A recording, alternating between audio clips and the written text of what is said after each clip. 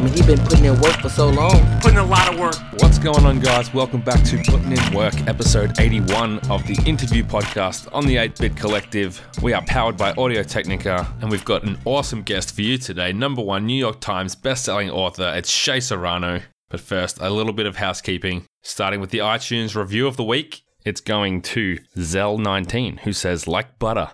Jono and his podcast are a weekly listen that I look forward to and can't wait to ingest. Awesome guests and thoughtful conversation that makes for a wonderful listen each time. Thank you very much. Keep those reviews coming because they do help the show and I love to read them here.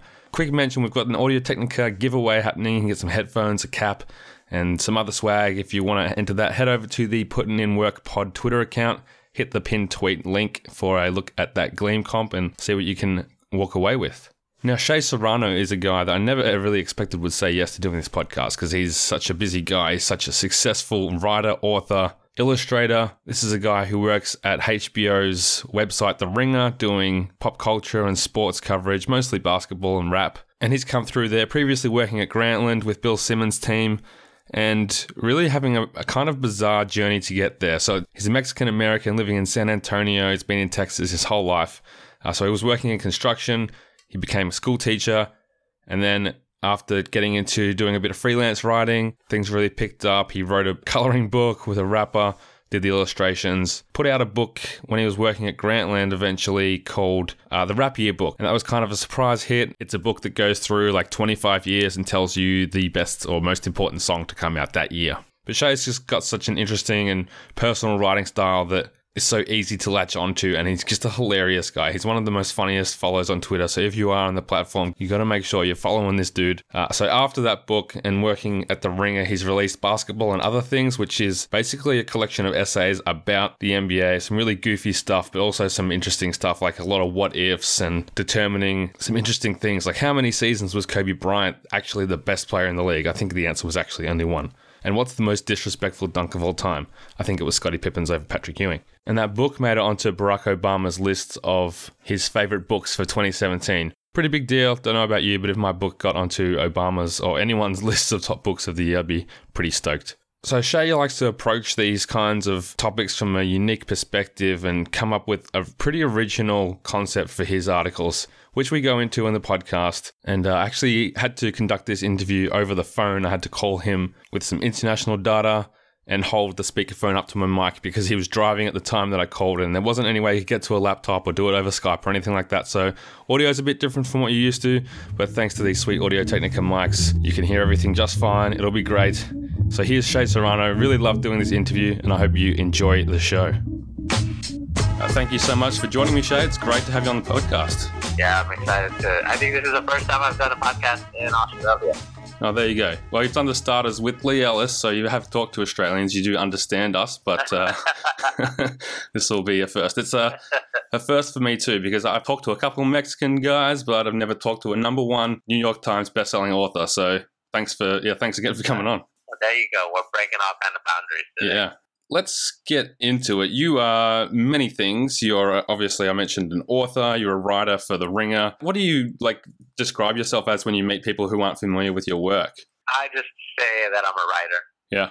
And then there's usually like 10 questions after that they ask me. So how long do you wait till you drop the Obama is a big fan of your latest book? Oh, that's the first thing I say. Yeah. That's Before I even say my name. That's the first thing I say. It's just on your t-shirt. Yeah. Yeah.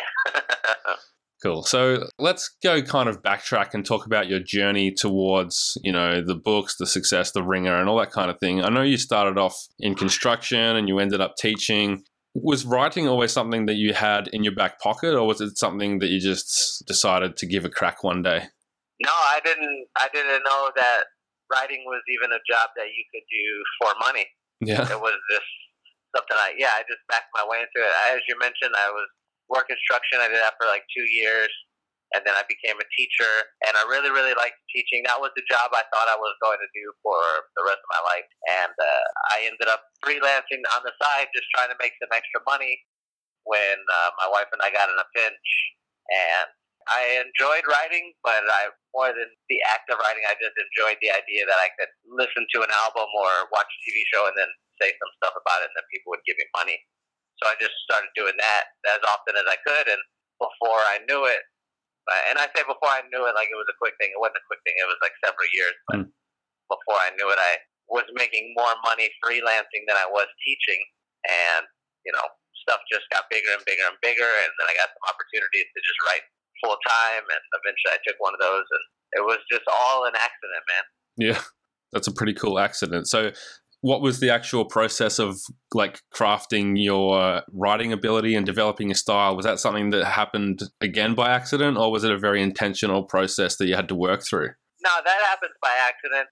So for me, I was just getting out started writing, and usually when you're in the beginning of your writing career or at the start of the process, you don't know anything about like finding your own voice and any of that stuff. You just will find somebody that you like, and then you end up trying to rip off their style, basically. Yeah. So for me, one of the first people that I read that I really liked was Chuck Klosterman. Oh man. And so I really liked the way that he wrote it. It always felt very conversational, but it always felt very informed. I could tell he knew what he was talking about all the time. Same with Bill Simmons. He was somebody that I read when I was working in construction. At the time, he was at ESPN2, so he would write a thing, and it would be on that silly yellow background that ESPN2 was doing back then. But as soon as guys like that, and I would read them and go like, oh, this is cool. I'm going to try to write like this. And then you do that long enough, and you start to realize like, I'm never going to be a better version of Chuck than Chuck. I'll never be a better version of Bill than Bill. So you start building it into your own voice and your own style and put your own things in there. And this is a years-long process as well. I'm probably like halfway through it, figuring it out, but that's where we are. Yeah, that's cool. I mean, I'm glad you mentioned Chuck and Bill too, I guess, because when I was reading, basketball and other things today, and I was thinking like, there's only two other people I can imagine pulling off this kind of book, and it would be Chuck Klosterman and Bill Simmons. But obviously you've got your own style in there that you've developed since then. The fact that you three kind of sit together as authors that can convey a humor and personality in your writing, I think is a really cool thing for a reader like me. Yeah, that's usually what I'm trying to get to. But again, this is a thing that just continues to happen every time I read somebody I like. I find myself, even if it's not on purpose, I find myself accidentally trying to do what they do. Like Gia Tolentino is this writer for the New Yorker, and I read every single thing that she writes because she's just so fluid and so smart about it. And I want to try to do that as well. Or like Kara Brown or somebody like that. It just keeps on going. Hopefully 3 years from now, I'll be writing in a totally different style than I am today. Yeah. And so, you're writing those articles early in your freelancing career. How are you actually getting them published, and what was the process like that of kind of chasing the next paycheck? Well, in the beginning, I didn't have any connections. I didn't know anybody in journalism, so I was just firing off shots in the dark. There was this pizza place by where I live, and they had a kiosk full of neighborhood newspapers. So I remember one day going in there and just like grabbing one out of every paper from that thing, and then like looking through them and trying to find who the editor was, and then emailing the editor or calling if there was a phone number and trying to like talk somebody into letting me freelance for them. And eventually I was able to get in contact with a woman at this place called the Near Northwest Banner, which was a little tiny neighborhood newsletter that a woman and her husband were printing up in their garage and like handing out in their neighborhood. And she was the first person who paid me to write. She paid me $15 to write about the Texans or Craig Biggio or one of those. And so I did that a couple of times. And then I took that and I like flipped it into a freelance spot at the Houston Press, which is like a big alt weekly in Houston where I was living at the time. And I just kept taking whatever little things I could and trying to turn them into whatever the next biggest thing was. So I was at the Press for like 4 years freelancing for them. And I started branching out and writing for bigger alt weeklies like LA Weekly. And then I'd flip that into like ESPN or MTV or so on and so forth. Just kept trying to get bigger and bigger and bigger until eventually I ended up on Bill Simmons' radar. And then he showed up with a job offer. And so I guess for a lot of people who, come to a new career in their, 30s or whatever it was for you, there's a moment when you have to take like a leap from your previous career into into the water with the new one. So was that difficult for you to say, okay, I think I can make it a full living out of writing, but I need to quit teaching and leave that behind to really find out whether that's for me and whether it's going to work? Or was it very obvious that it was going to be there for you? No, I was super nervous about it. You read all the stories about how journalism is falling apart and there are fewer and fewer jobs. And so I was scared that I was going to take a job and then it was going to be taken away from me after that, and then I was going to be left with nothing. The only good part there was when I left teaching, I was on very good terms with the school and with the principal. They were like, okay, if this doesn't, if you want to come back, you're always welcome back. We did that whole dance. And when I signed on to go write full time, I signed a year-long contract. So even if the place closed, they were going to have to pay me for a year. So if nothing else, I'm going to try this for a year and see what happens. And that's actually exactly what ended up happening. I signed a deal in July of 2015. So I quit teaching in June of 2015 because I had an offer to write full time. So I signed that deal in July of 2015. And then in October of 2015, the place I was working at closed. They just shut down. And I was like, oh crap. Okay. I don't have a job now. I just left teaching. I've got a wife. I've got 3 kids. But because I had signed that year-long contract, they had to pay me out for the year. So, that was my introduction to the world of journalism, was getting fired 3 months after I got started. And did that give you a bit of a buffer zone to find more work and that kind of thing? Yeah. So during that time, October of 2015, the Rap Yearbook came out. It made the bestseller list. And then I got fired. So it was like a weird, up and down moment for me. But I just assumed I was going to go back to teaching. I said, oh, okay, well, I'll ride this year out. I'll go back to teaching. It'll be like whatever. It'll be like what I was doing for the last few years. And then the more successful the book became, the more options I had open up. I got offered another book deal. I started getting other job offers from other places. And eventually by the time that my deal was up in July of 16, The Ringer had started a few months earlier, and I was like, ooh, I would really like to work there because working with Phil and them was a lot of fun. And so, they reached out and eventually we worked that out, and that's where I work now. And that must have been pretty, amazing and surreal to this guy that you were reading when you were working in construction suddenly wants to work with you, right? Yeah, that was really crazy. I think the first time it super hit me, I was in LA. This was not that long ago. This was maybe a year ago. I was in LA and I was hanging out with Bill. We were sitting in his office and he was giving me advice on how to push a book out there, how to make a book successful. Because he did the book of basketball, which was a #1 New York Times bestseller. Yeah. So all of the stuff that I'm trying to do, he has already done at some point. So we're sitting there and he's telling me tips or tricks or whatever. And I was like, oh shit, this is wild. I remember buying this book in a Barnes & Noble a decade ago. And now I'm sitting across from the guy who made it. That was a big moment for me for sure. Yeah, that's amazing. I mean, a lot of people in your position would probably feel a bit of imposter syndrome, like I'm not meant to be here. It doesn't seem like that's a problem you have. I don't know, is that part of your personality that you back yourself and you shoot your shot? No, I do. I feel that all the time for sure. Yeah. Especially when if I get lined up against proper journalists, people who went to school for it, who studied it, I definitely feel that. But I've been doing this long enough that I know it's less about not being an imposter. This is with regards to being successful. It's less about not being an imposter and just more about just trying to do a thing. Whatever, I can just say whatever I want and automatically I become that thing. If you and I are having a conversation and I start telling you about my 2 younger brothers who I had to raise when we were growing up because my dad left or whatever. I tell you that and you just, in your head, that's the story you have now. That's not true at all. I don't have brothers. My dad never left. But if I say it to you, you think it's true. You know what I'm saying? Yeah. So if I'm talking about being a writer, I just start telling people, oh yeah, I know how to write a book. And then they let me write a book. Oh yeah, I know how to write a TV show. And then they let me write a TV show. You just got to say the thing and then people will assume that you're telling the truth. So just fucking go. Right. So just lie to everyone. That's your advice? That's my advice. Yeah, if you want to be successful, just lie to everyone about everything until you figure it out.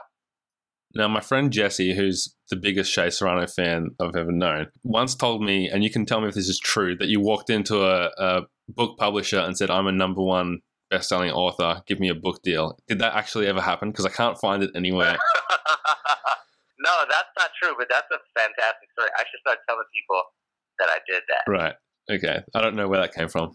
Shout out to Jesse. Where that came from? I remember where that came from. There was, at the time, this is a couple of years ago, there was a Kanye song where he makes a reference about he walked into an album, like a record label, and he said something like, give me $50 million and I'm going to quit, or something like that. Right. I must have been making a joke. Yeah, you must have tweeted something out. Is my guess.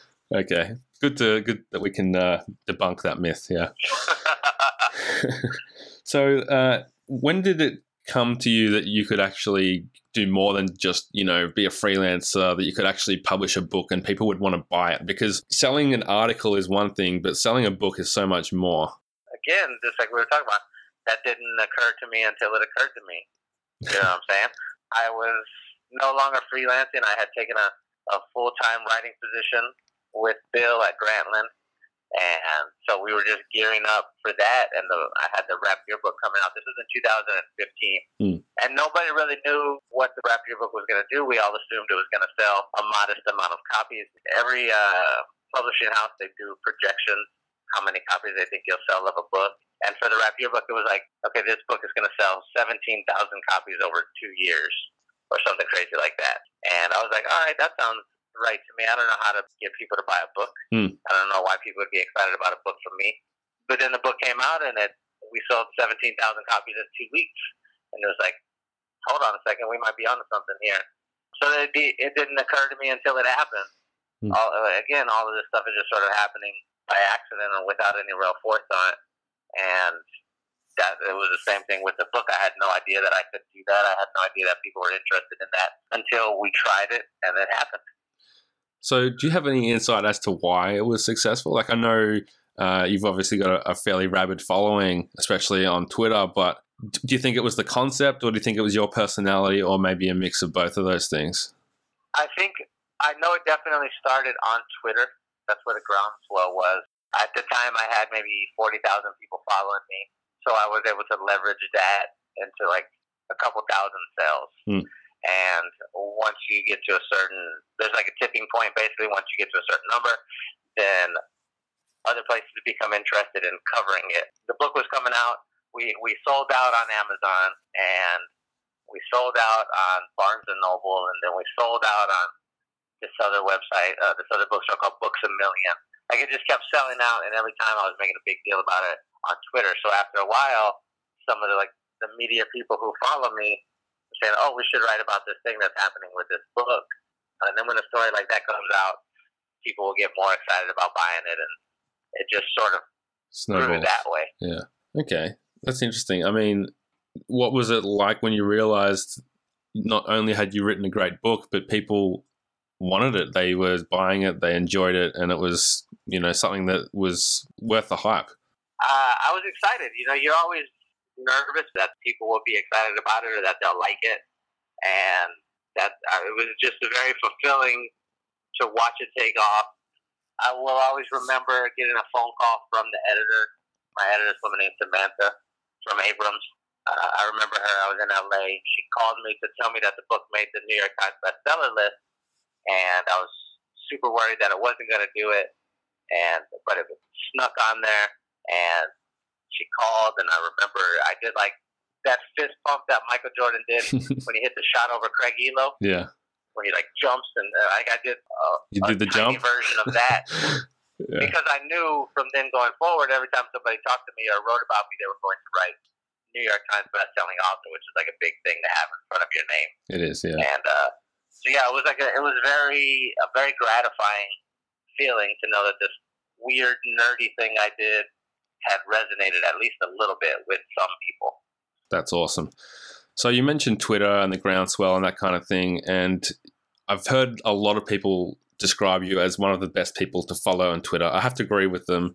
What do you think it is about the way that you use that social media platform that seems to get such a passionate following? Because you've got the army there. You mobilize that army to do some amazing things when it comes to like charity and buying the books for other people who can't afford it and all these kind of things. So what do you think it is that fosters that sense of community? Well, the first main thing is I'm just on it all the time. I work at the Ringer right now, but I work out of San Antonio. I'm the only person from the Ringer who's there, so I don't go to an office filled with other people, so I'm like lonely all day long if I'm not hanging out with my kids.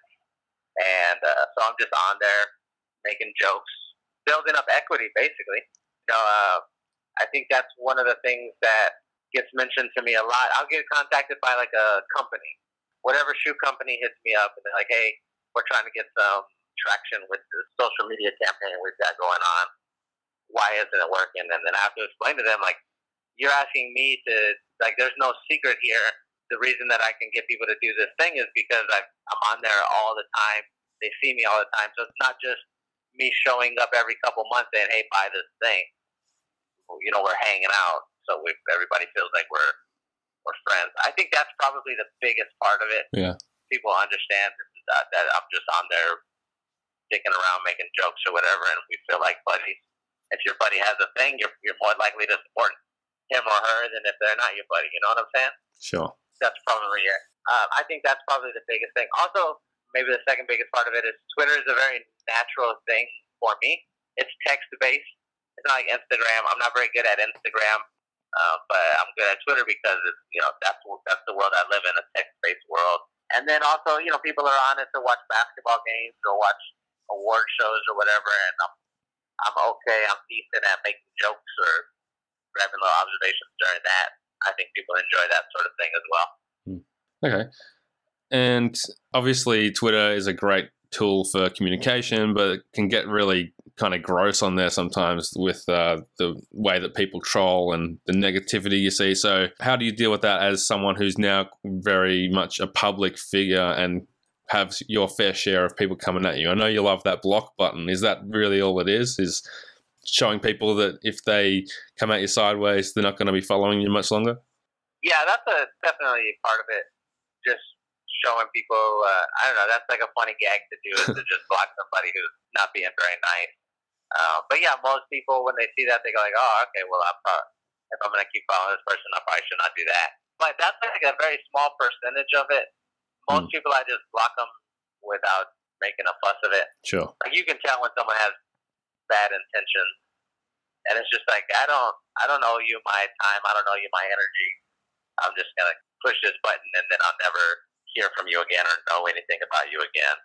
I think that's probably all that it is. And also, it's much easier to be a guy on Twitter than like to be a woman on Twitter. It's not near as aggressive. I don't think I have too much to worry about. Yeah. And I heard you were working on a TV series. How did that come about, and how's it going? Yeah, we have a couple that we're doing right now. One of them is the rap yearbook that I mentioned earlier. That's being turned into a documentary. Oh, nice. It's like a 6-episode documentary that will be on AMC, which is like the same channel that Breaking Bad came on or Mad Men came on, like, one of those premium channels. Yep. So that's being filmed right now. We had a sitcom that I sold to AMC, and the way that one happened was I was talking with some agents, some TV agents, and I mentioned an idea. They were like, "Hey, you should try and do a TV show." I said, "All right, I'll try to do a TV show, sure." And just like we talked about before, I just said I'll do the thing. And so I sent them some ideas, and they're like, "Oh, this one's cool." And they used that to set up meetings with showrunners, which are people who run the shows at studios. And so I flew out to LA. I was out there for like a week, and I met with 20 different people. And one of them was this guy named Mike Schur, who has done shows like The Office and Parks and Rec and Brooklyn Nine-Nine and The Good Place. Just a bunch of good shows. And him and I got along really well. So he said, "Oh, hey, you want to do a thing together?" And if you get a blessing from Mike Schur in the TV world, then that's just like automatic. You're going to get a shot. You know what I'm saying?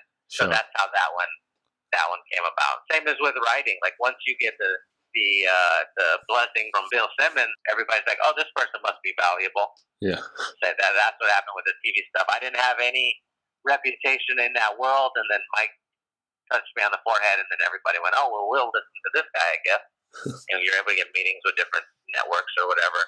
So that's how that stuff happens. But again, you got to be in LA really to do a serious TV show. Like if you sell a sitcom, you basically have to live in LA for 5 months while you do the pilot, just the pilot, and so that's how that world is. It's way different than in the book world. Book world, they just give you some money and let you live on your own for a year, and then show up a year later and ask you where the book is. Yeah.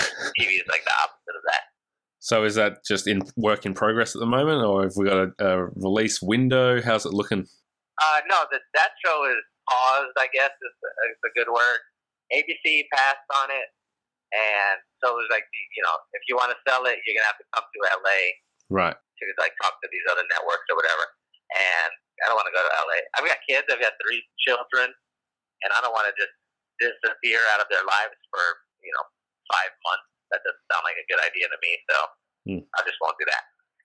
Sure. And is that part of the reason that you've avoided moving with the rest of the Ringer crew? Is it just that sense of staying grounded and wanting to, like, I guess being in Texas is part of your identity, yeah? Yeah, I'm a Texas boy. This is where I've lived almost my whole entire life. There was a small period where we didn't live here when my dad was in the military, but beyond that, yeah, this is what I know. This is the lifestyle that I'm used to living, and all my people are here. If I move to LA, I automatically have 0 family around me. When we were in Houston, my wife's family was there. We just moved to San Antonio. My family is here, and I feel like it's just better that way. Yeah. I don't want to go somewhere where I can't go hang out with one of my cousins or my uncles or whatever. Don't seem fun. And the Spurs, of course. And the Spurs, of course. How am I supposed to watch the Spurs when all they're showing is the Lakers in Los Angeles? Oh, thank you. Yeah. So you talk about these experiences of, construction, teaching, jumping out and trying the writing and getting, fired and all this kind of thing. Do you feel like having these life experiences before you were a full-time writer has kind of given you a unique flavor to your personality that a lot of people wouldn't have if they just came through the traditional methods of, university and then working at a newspaper and trying to branch out into the internet? I don't think it made things any different. I mean, I can say, oh, it's more beneficial if you don't go to journalism school if you want to be a journalist. Like, that sounds silly to me. More than anything, it just sort of shaped the optics that I'm able to look at things through. Yeah. If I watch a movie, like, I'm going to see it different than you are. You live in a different part of the world. You grew up a little bit different. That's just how things are naturally. I don't think a professional path does too much as far as, like, determining the way that you write or whatever. You just end up doing what feels natural to you anyway. Yeah, I just think like having a unique experience before you got into it would give you a point of difference to a lot of other writers, which I think has been a big part of why so many people have enjoyed what you've done up to now. Yeah, that might be fair to say. But I don't want to make it seem like if you don't do all of that other stuff, you can't get to the spot you want to get to. You know what I'm saying? Yeah, definitely. I think the main thing to take away from, if you look at how I ended up where I am, is not that you need a bunch of different life experiences. It's just that all you really need is just the ability to keep getting up after you get kicked in the teeth. And if you do that enough times, you're going to end up where you want to be. But I think that's the main thing that separates people who are successful in a field versus people who aren't, is we're all sort of walking towards the same goal, but some people, if they get tripped up enough times, they're just going to stop. Yeah. And for me, I've been able to just keep on going. It's certainly not because I'm the most talented writer. I'm definitely not that. I'm just good at getting back up is all. Cool. Do you find that there's some common misconceptions about your career or the way that you got to where you are? Yeah, and it sort of ties back into what we were just talking about. I think people assume I'm this really smart, really creative person just by nature, and that's definitely not the case. But I barely graduated school. I was like in remedial math classes, like this sort of thing. But again, that's not the part of writing that's important. The part is just you just keep on trying. I think that's definitely the biggest misconception. Like, I'll get emails all the time from young writers or even older writers. They're like, hey, how did you come up with this idea or that idea?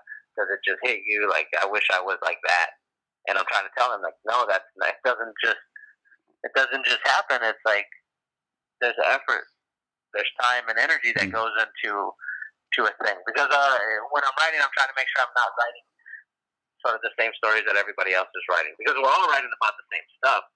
I just want to try to write about it in a different way. And that takes time. That takes energy. I'll give you an example. A couple of months ago, it was the 10th anniversary of this album by Lil Wayne, who's a rapper in America. Do y'all know Lil Wayne in Australia? Yeah, man. Oh, okay. We get music over here. I don't know what Australia's like. Who knows? But, okay, so Lil Wayne had this album called The Carter 3, and it was a really important album 10 years ago. It was like a pivotal point in rap music. A few weeks before it came out, a few weeks before the anniversary, I was digging around looking for stuff to write about, and I saw that anniversary was coming up, and I said, oh, okay, cool. I want to write about this. But I knew, because the album was so big and so important, that every other website was going to write about it as well. So I couldn't in good faith just write like, oh, here's why this album was important, and here's how it changed rap. Because that was the exact article I knew 10 other places were going to have. So I spent like 6 hours reading through old Lil Wayne interviews, listening to all the songs in the album, listening to other songs, trying to figure out a way to write about it without writing that story. You know what I'm saying? Yeah. While I was listening to a bunch of Lil Wayne music, I noticed that several times during his songs, he would make the analogy like, I'm so sick at rapping, I got the flu, or whatever. Stuff like that. He just kept using that same sort of rhyme pattern. And then I thought, I'm going to look up all of the times that he said his flow is so sick, and I'm going to write about that. And so, like, I spent another few hours digging all those up, and then digging up a bunch of examples of other people doing it. And eventually I settled on the idea that I was going to write about, let's do an article about whose flow was the sickest, like the literal sickest, and write that. And then within the article, I can talk about how important the album was and blah, blah, blah, but it's going to have a different angle. So I was able to write that story, and mine was the only one that was about that thing, even though we were all writing about Lil Wayne. And so, it did fairly well. And it wasn't like, it took me 5 seconds to think of this thing. That was 8 hours of figuring out how to write about it. And that's what I tried to let people understand and let people know. Like, it's just a matter of you sitting there at the computer, digging through stuff until you figure out a smart way to do a thing that hasn't been done yet. Yeah, that's cool. So on that, what would you say has been the hardest part of getting to where you are? Well, the hardest part is, again, all of the times you get told no. It's hard to hear no after you come up with an idea and not take it personally. You know what I'm saying? Yeah. Does that still happen? Now, like with Bill and everything? I've written a few books. One was a New York Times bestseller that's getting turned into a TV show. Another one was a #1 New York Times bestseller that got on Obama's best of list. And I will still, every week, I send ideas to my editors, and every week they tell me no for some stuff. And every week it hurts my feelings. I've been writing for 9 or 10 years now, and every single time I get told no, it still hurts my feelings. I think that's the hardest part of all of this, for sure. You just are constantly being told no for stuff. And in the beginning, you're not only being told no, but you're being ignored. You'll email 50 editors, and you'll hear back from maybe one of them. You know what I'm saying? That, I think, is the hardest part of anything, is just figuring out how to get into the game and figuring out how to stay going forward. So what's the best idea that's been knocked back by the ringer? The best idea by the ringer? Ooh, I've got a list of like 65 things that have been turned down that I'm saving for, I don't know exactly what. A book, yeah. But I'll figure it out eventually. I can't even think of the main one, because I'm telling you, it happens every week. I've got a list of them over these last 2 years of and it's at least 60 items long of stuff I wanted to do that didn't work out. And it was usually because it just wasn't smart enough, or it wasn't deep enough, or it wasn't clever enough. all of those ideas need workshopping still, but Yeah. I don't know. I can't think of the main one. I remember the main one when I was at Grantland because I definitely saved that one. But I wanted to write about, it was this thing about Ferris Bueller and Benny the Jet Rodriguez from The Sandlot. Right. And it was like this whole big thing I wanted to write about that I still have saved somewhere on my computer. You'll have to put out a book called B-Sides or something and just pile them all together. yeah. I figure out the good ideas. There's actually one idea. It was called Dad Levels. I wanted to write about like different dad-based attributes. Like dad strength is one that gets mentioned a lot. Yeah. When you just become stronger when you're a dad in certain circumstances. But I wanted to figure out what all of the other different dad attributes were. Like there was one that I had in there called Dad Butt. Because dad butts are weird. But it was like a whole bunch of dad things. And I pitched this article like every week for a year. Every single week I was like, hey, can I do this now? Hey, can I do this now? And every week they told me no. And I still haven't gotten to do that article, but I remember pitching that one over and over and over. Every chance I got, I tried to pitch it, and I just never could get it through. I believe in you. I'll keep an eye out for that one. All right. So what's your number one piece of advice to people? You get a lot of emails. I know you see a lot of tweets of people asking for you to look over their work and that kind of thing. Like, what do you tell people about how they can make it as a writer? Well, I whenever I'm reading stuff from younger writers, everybody's making like the same 4 or 5 mistakes. Like one of them, for example, is a writer will use a cliche in their writing, like at the end of the day or needless to say or stuff like that. And it's in every single thing that I read from most every young writer. And that's an easy way to get good fast is to just don't do that anymore. You get rid of those things and you figure out a different way to say it. And once you get used to figuring out a different way to say things, then your writing just becomes a little more energetic, a little more lively. You want readers to read your stuff, and they're going to go into it feeling like, okay, this person is going to write a sentence that I've never read before. Somewhere within this copy, there will be that. And I think if you start trying to keep that stuff in mind, just don't do what other people are doing, then that everything else will fall apart. Because eventually, then your brain will go like, oh, I'm writing these sentences. I'm trying to write these sentences that nobody else is writing. I should probably try and do stories that nobody else is writing. And you just sort of build that up. And the better you get at that, like the easier things become for you. Let's say you and I were both writing an article and we both somehow ended up writing the exact same version of an article. Let's say you wrote that same Little Wayne article that I wrote. Separate of each other, we didn't know about it. You're way over there in Australia, I'm here in America, but we both wrote the same article. More people are going to read mine than yours simply because I'm more popular than you are right now. Correct. That's the only reason. Yours could be 100% better, but they're going to read mine over yours if they see them next to each other because they know my name. So when you're first starting out, it's very important that you're not writing the same stuff that other people are writing. Like if you do a game recap, just a regular game recap, why would I choose to read yours over Kevin O'Connor's or Zach Lowe's when I already know them and I know that they're smart and they know their stuff, you know? But if you start doing stuff that other people aren't doing yet, then you force my hand as the reader. If I want to read that thing, I have to read yours because yours is the only one. And I think for young writers, if you keep that in mind, that helps a lot. Yeah, it's cool, I guess, just to train your brain to think a little bit differently about how to approach it. Yeah. So my last question, Shay, and then I have a Spurs question if you have the time, but it's if you could do anything and know that you wouldn't fail, what would you do? I would dunk a basketball. Yeah. I've always wanted to dunk a basketball on a regulation goal. Right. I can dunk it on an 8-foot goal. I don't think I can dunk it on a 9-foot goal. One time when I was younger, I could have. Yeah, I think you wrote about this recently, didn't you? Yeah, but a 10-foot goal, that's the thing I want to do. I would trade 5 years of my life to dunk it one time in a pickup basketball game. What kind of dunk is it? I want to do a LeBron James thunder dunk when he just cocks it all the way back. The no regard for human life one? I want that dunk, the one-hander. Or if not that one, I want a Dominique Wilkins two-hander off 2 feet, shatter everything dunk. Right. And who are you dunking on? I'm dunking on whoever's in the game that we're playing in. Okay. That's what I'm dunking on. Whoever happens to be playing, whichever of my unathletic Mexican friends is standing by the rim, I'm going to destroy them. I thought you might have like a dream dunk on enemy. Oh, yeah. Martin Luther King Jr. Okay. I want to dunk on Martin Luther King. Fantastic. Okay. Do you have time for a Spurs question? Yeah, I've got time for a Spurs question. Awesome. Okay. Let's say in 5-10 years, looking back, what will be more baffling to Spurs fans? Is it the fact that Kawhi Leonard left the Spurs, or the fact that you guys lost Game 6 somehow? And you know which Game 6 I'm talking about. More baffling will be that Kawhi left, for sure. Yeah.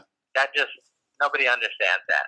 You can watch Game 6 film and go like, oh, we took Tim Duncan out for that possession, and Chris Bosh got the rebound, and that's why that happened. I still can't believe it. Also, that memory doesn't hurt nearly as much as some of the other big Spurs memories, because they came back and won it the next year, and they won it against the Heat. So it was like, yeah, the demons were exercised. When that shot went in, when the Spurs lost that finals, it was like this big open wound across your chest.